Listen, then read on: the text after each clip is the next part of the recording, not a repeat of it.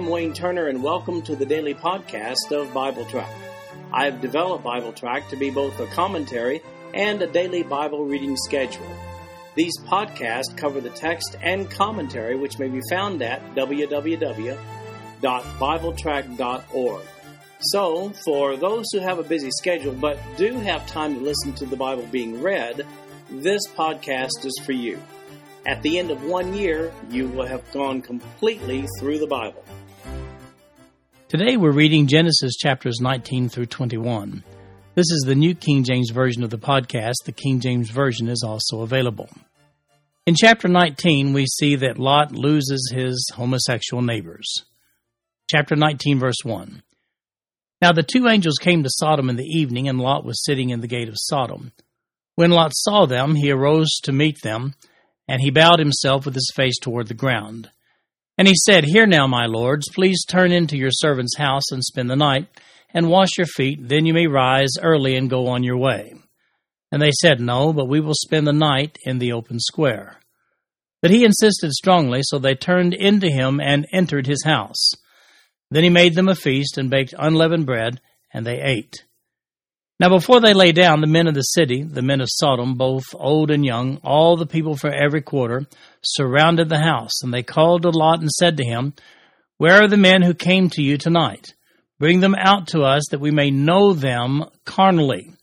So Lot went out to meet them through the doorway, shut the door behind him, and said, Please, my brethren, do not so wickedly. See now, I have 2 daughters who have not known a man. Please let me bring them out to you, and you may do to them as you wish. Only do nothing to these men, since this is the reason they have come under the shadow of my roof. And they said, Stand back. Then they said, This one came in to stay here, and he keeps acting as a judge.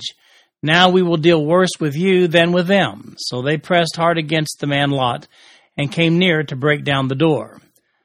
But the men reached out their hands and pulled Lot into the house with them and shut the door. And they struck the men who were at the doorway of the house with blindness, both small and great, so that they became weary trying to find the door. Then the men said to Lot, Have you anyone else here? Son-in-law, your sons, your daughters, and whomever you have in the city, them take out of this place. For we will destroy this place, because the outcry against them has grown great before the face of the Lord, and the Lord has sent us to destroy it.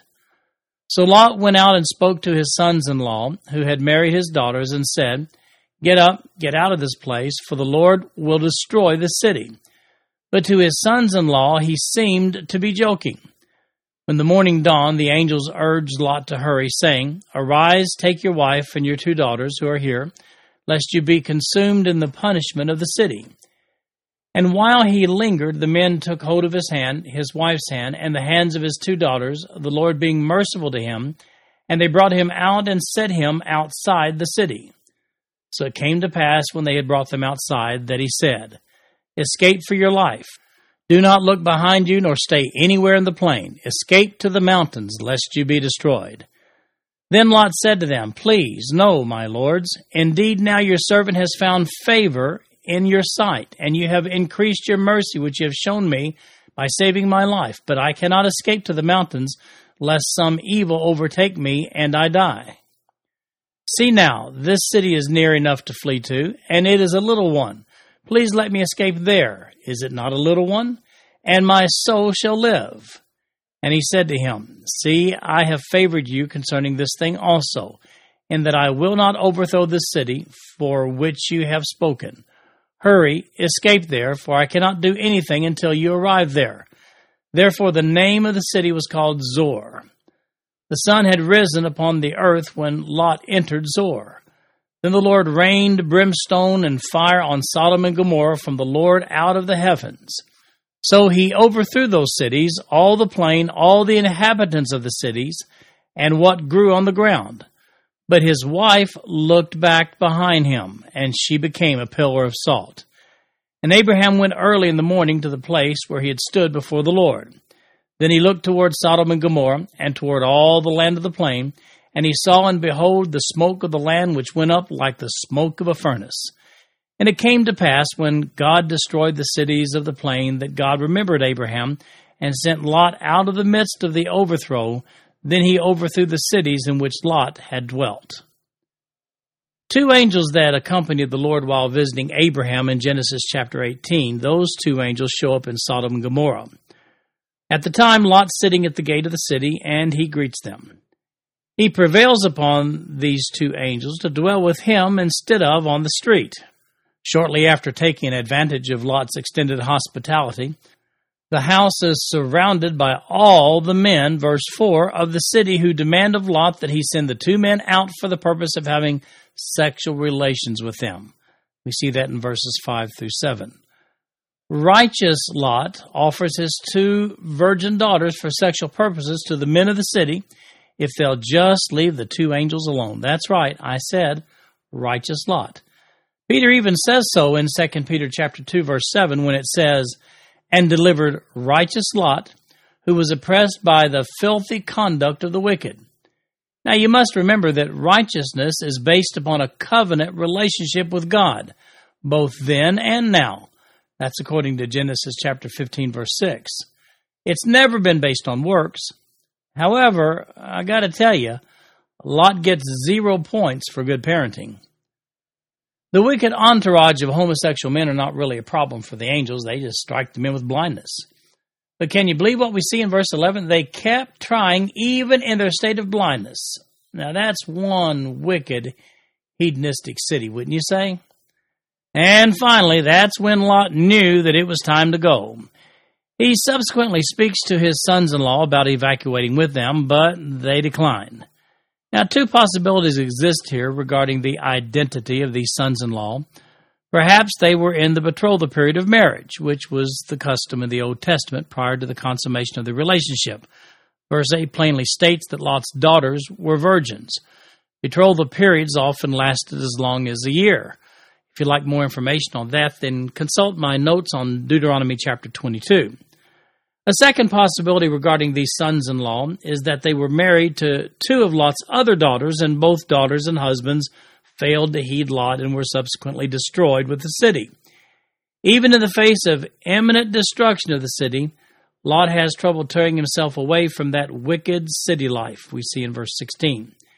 He and his family are miraculously transported outside the city. Now, you'd think that Lot would be grateful to have avoided that kind of destruction, but he's still negotiating with the angel in verse 18 about his new home. Incidentally, you'll notice that only the capital L in Lord is capitalized there in verse 18, while Abraham was talking to the Lord with all capitals in the previous chapter, chapter 18. That's when Abraham was addressing the Lord, Jehovah, all caps, who was at that time accompanying these angels. Now, in the Old Testament, all caps Lord is always a translation of the Hebrew word Jehovah or Yahweh. That's the special name for the God of Israel, sometimes pronounced, as I mentioned, Yahweh. Lord, capital L, small O-R-D, is a translation of the Hebrew word Adonai, which means master. That was a common term of respect in the Old Testament. Lot and his daughters escaped to Zoar before God destroys the wicked cities of Sodom and Gomorrah with fire. Lot's wife just can't resist the urge to look back at what's happening, though, even though commanded by the Lord not to do so, and she becomes a salt sculpture. So back to Abraham's negotiations in Genesis chapter 18. Were there, in fact, 10 righteous people in the city? Nope, not even 10. One more point of distinction here regarding Lot's rescue is worth noting in verse 29. Lot was delivered, it says, because God remembered Abraham. We see in verses 30 to 38 that Lot's daughters, they missed the city life. Verse 30. Then Lot went up out of Zoar and dwelt in the mountains, and his two daughters were with him, for he was afraid to dwell in Zoar, and he and his two daughters dwelt in a cave. Now the firstborn said to the younger, Our father is old, and there is no man on earth to come in to us, as is the custom of all the earth. Come, let us make our father drink wine, and we will lie with him, that we may preserve the lineage of our father. So they made their father drink wine that night, and the firstborn went in and lay with her father, and he did not know when she lay down or when she arose. It happened on the next day that the firstborn said to the younger, Indeed, I lay with my father last night. Let us make him drink wine tonight also, and you go in and lie with him, that we may preserve the lineage of our father. Then they made their father drink wine that night also. And the younger arose and lay with him, and he did not know when she lay down or when she arose. Thus both the daughters of Lot were with child by their father. The firstborn bore a son and called his name Moab. He is the father of the Moabites to this day. And the younger, she also bore a son and called his name Ben-Ammi. He is the father of the people of Ammon to this day. So we see in this passage that Lot decides not to remain in the city of Zoar as he had initially requested, but instead leaves and moves into a cave in the hills above the city. His two daughters wonder how they're going to bear children if they can't associate with any men. Notice the exchange in verse 31. Now the firstborn said to the younger, Our father is old, and there is no man on the earth to come in to us, as is the custom of all the earth. Now the Hebrew word for earth in both occurrences there is eretz. It's often translated land. In other words, not a prospective suitor in sight. Therefore, these creative, perverted siblings devise a wicked plan to each conceive a child. They conspire against their father, get him drunk, and on successive nights have sexual relations with him. Subsequently, they each bear a child out of his incestuous relationship, which results in the tribes of the Ammonites and the Moabites. By the way, verses 33 and 35 are most curious. How drunk does a man have to be that he did not know when she lay down or when she arose, according to verses 33 and 35. And this happens on 2 successive nights. But you know, when you raise your girls in an environment like Sodom and Gomorrah, what else can you expect? Actually, do you see any mention of outrage on Lot's part regarding these 2 perverted actions? And the resulting tribes of people, the Ammonites and the Moabites, well, they become enemies of Abraham's seed, the Hebrews. Incidentally, Ruth, King David's great-grandmother, she was a Moabite, and King Solomon's son and heir Rehoboam, he was also born of an Ammonite woman.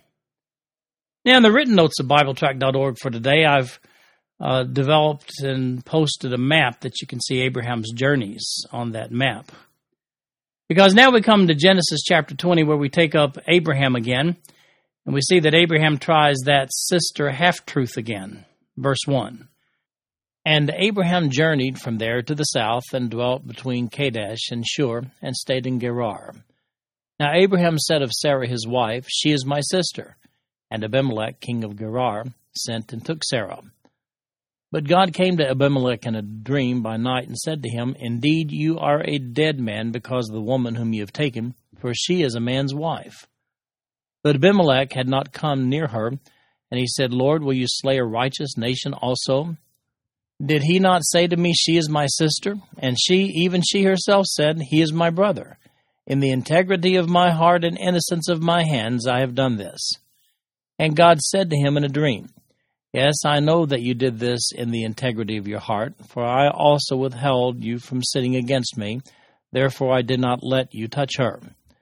Now therefore restore the man's wife, for he is a prophet, and he will pray for you, and you shall live. But if you do not restore her, know that you shall surely die, you and all who are yours.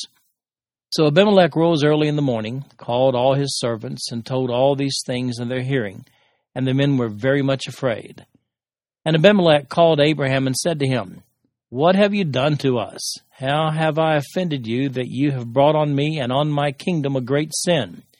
You have done deeds to me that ought not to be done.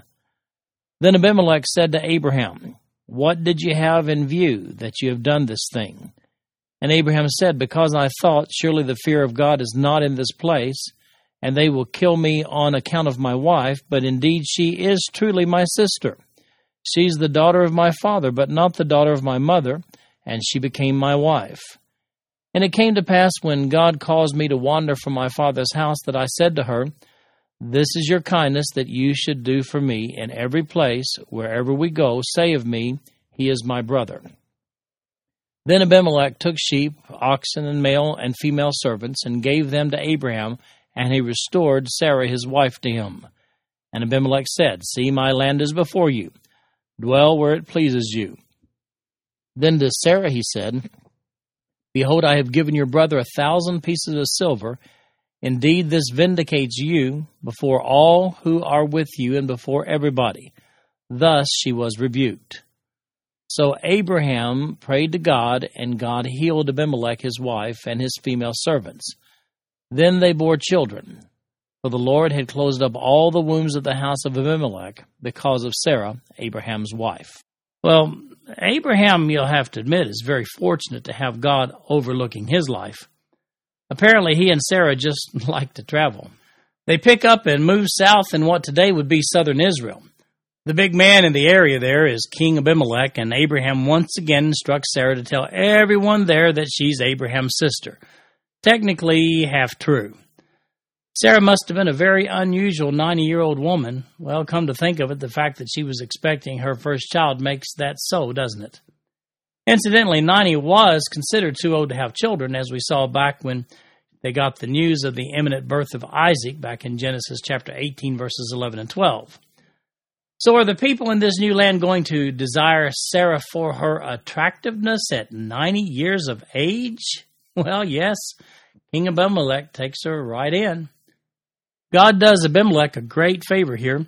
He reveals to Abimelech that the reason none of the other women in his house can get pregnant is because of the presence of Sarah.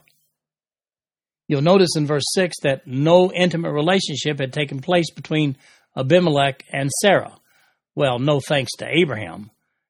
God also tells him that Abraham is a prophet. Subsequently, Abimelech makes it right by giving Sarah back to Abraham and showering them with gifts. Thanks to God's supernatural intervention, Abraham lands on his feet again. Isn't it notable how that God protected Abraham even though Abraham wasn't exactly, shall we say, cooperative? What can I say? A promise is a promise. And it was an unconditional promise that God had made with Abraham. With or without Abraham's cooperation, God would accomplish exactly what he had covenanted with Abraham and Sarah, that Sarah would have Abraham's baby just as God said. And if you'd like more information on that, then there's an article entitled The Abrahamic Covenant. It's in the topic section of BibleTrack.org, or links right here on this page of the written notes of BibleTrack.org for today. Now here's a question to ponder. How long must this living arrangement in the household of Abimelech have been ongoing for them to realize that none of the other women were able to bear children? Or let me state it like this.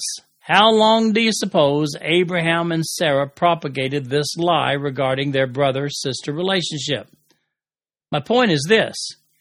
Abraham and Sarah weren't making it easy for God to fulfill his promise regarding Isaac, but it was God's faithfulness at stake here, not Abraham's. So here's the lesson. Even when believers are disobedient, our God is always faithful to his word. At the beginning of chapter 21, Isaac is born, verse 1. And the Lord visited Sarah as he had said, and the Lord did for Sarah as he had spoken. For Sarah conceived and bore Abraham a son in his old age, at the set time of which God had spoken to him.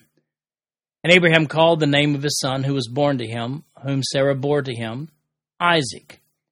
Then Abraham circumcised his son Isaac when he was 8 days old, as God had commanded him. Now Abraham was 100 years old when his son Isaac was born to him. And Sarah said, God has made me laugh, and all who hear will laugh with me. She also said, Who would have said to Abraham that Sarah would nurse children? For I have borne him a son in his old age. That's right. Abraham is 100 years old, and Sarah is 90 or 91. Sarah thinks a 91-year-old having a baby is a hoot. Just look at verses 6 and 7. Who's laughing now? Of course, circumcision on the 8th day is an order per God's command back in Genesis chapter 17. In chapter 21, beginning with verse 8, we say that we have a few problems here with Hagar. Verse 8. So the child grew and was weaned, and Abraham made a great feast on the same day that Isaac was weaned. And Sarah saw the son of Hagar the Egyptian, whom she had borne to Abraham, scoffing. Therefore she said to Abraham, Cast out this bondwoman and her son, for the son of this bondwoman shall not be heir with my son, namely with Isaac. And the matter was very displeasing in Abraham's sight because of his son. But God said to Abraham, "Do not let it be displeasing in your sight because of the lad or because of your bondwoman. Whatever Sarah has said to you, listen to her voice, for in Isaac your seed shall be called. Yet I will also make a nation of the son of the bondwoman, because he is your seed."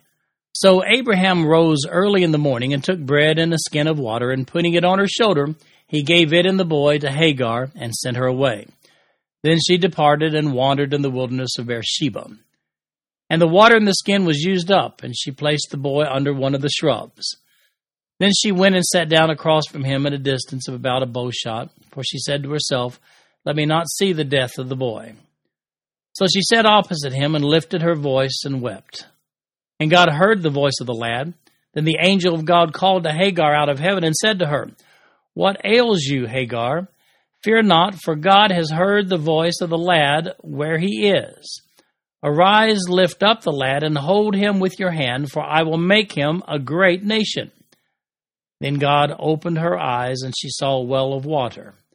And she went and filled the skin with water and gave the lad a drink. So God was with the lad, and he grew and dwelt in the wilderness and became an archer. He dwelt in the wilderness of Paran, and his mother took a wife for him from the land of Egypt. Well, Hagar had apparently been on her best behavior toward Sarah since that incident right after Ishmael's conception back in Genesis chapter 19. But now the teenaged Ishmael engages in a little teenager-type mocking we see in verse 9, or scoffing as the New King James Version phrases it. The occasion where this all takes place is at the party Abraham hosts celebrating the completion of Isaac's period of nursing from his mother. Does that seem like a strange reason to host a party to you? Well, teens will be teens, right? Sarah doesn't see it that way, though. "That's it, Hagar. You're out of here, and take your son with you." Abraham's a little hesitant to do such a thing as cast Hagar and Ishmael out, as Sarah demands, but he's assured by God that Ishmael will be blessed as the father of a great nation, and as it turns out, the father of many Arab tribes. God's promise in the last part of verse 12 is very significant here. It says, "For in Isaac your seed shall be called." Literally, the seed promises made in Genesis chapters 12 through 17, all part of the Abrahamic covenant, they're to be fulfilled specifically through Isaac and not Ishmael. Hagar and Ishmael are expelled from their home, out of water, and at the point of death, Hagar and her son are miraculously delivered by God in the wilderness when an angel speaks to Hagar and directs her to where there is some water. In addition, he made a promise to Hagar regarding the descendants of her son. He says, "They'll be a great nation." We then see in verse 20 that God was with the lad. Ishmael goes on to take a wife from the Egyptians and settles in Paran down in the Sinai Peninsula. Incidentally, when you look at verse 15, it says she placed the boy under one of the shrubs. You're left there with the impression that Ishmael was a baby or a small child, but we know that Ishmael was in fact around 14, maybe even as old as 16 years old. Ishmael must have been in a severely weakened condition and obviously too heavy to carry. Abraham and Abimelech make a treaty in the next passage of Scripture, 22 to 34 in chapter 21. And it came to pass at that time that Abimelech and Phicol, the commander of his army, spoke to Abraham, saying, "God is with you in all that you do. Now therefore swear to me by God that you will not deal falsely with me, with my offspring, or with my posterity, but that according to the kindness that I have done to you, you will do to me and to the land in which you have dwelt." And Abraham said, "I will swear." Then Abraham rebuked Abimelech because of a well of water which Abimelech's servants had seized. And Abimelech said, "I do not know who has done this thing. You did not tell me, nor had I heard of it until today." So Abraham took sheep and oxen and gave them to Abimelech, and the two of them made a covenant. And Abraham set 7 ewe lambs of the flock by themselves. Then Abimelech asked Abraham, "What is the meaning of these 7 ewe lambs which you have set by themselves?" And he said, "You will take these 7 ewe lambs from my hand, that they may be my witness that I have dug this well." Therefore he called the place Beersheba, because the two of them swore an oath there. Thus they made a covenant at Beersheba. So Abimelech rose with Phicol, the commander of his army, and they returned to the land of the Philistines. Then Abraham planted a tamarisk tree in Beersheba, and there called on the name of the Lord, the everlasting God. And Abraham stayed in the land of the Philistines many days. Well, after a little property dispute over a well, Abraham and Abimelech make a treaty at Beersheba. That's about 50 miles southwest of Bethel, near where Abraham first settled in Canaan. Abimelech seems pretty happy to make a treaty with Abraham after denying any knowledge of what had been done by his people regarding this well. I'm sure the events of chapter 20 were still fresh in his mind. This concludes our podcast for today. I'm Wayne Turner, and if you'd like to read along with our commentary online, go to www.bibletrack.org. Thank you for listening in today. The background music for these podcasts is an original composition written by the music director of Fayette Bible Church, Paul Walton.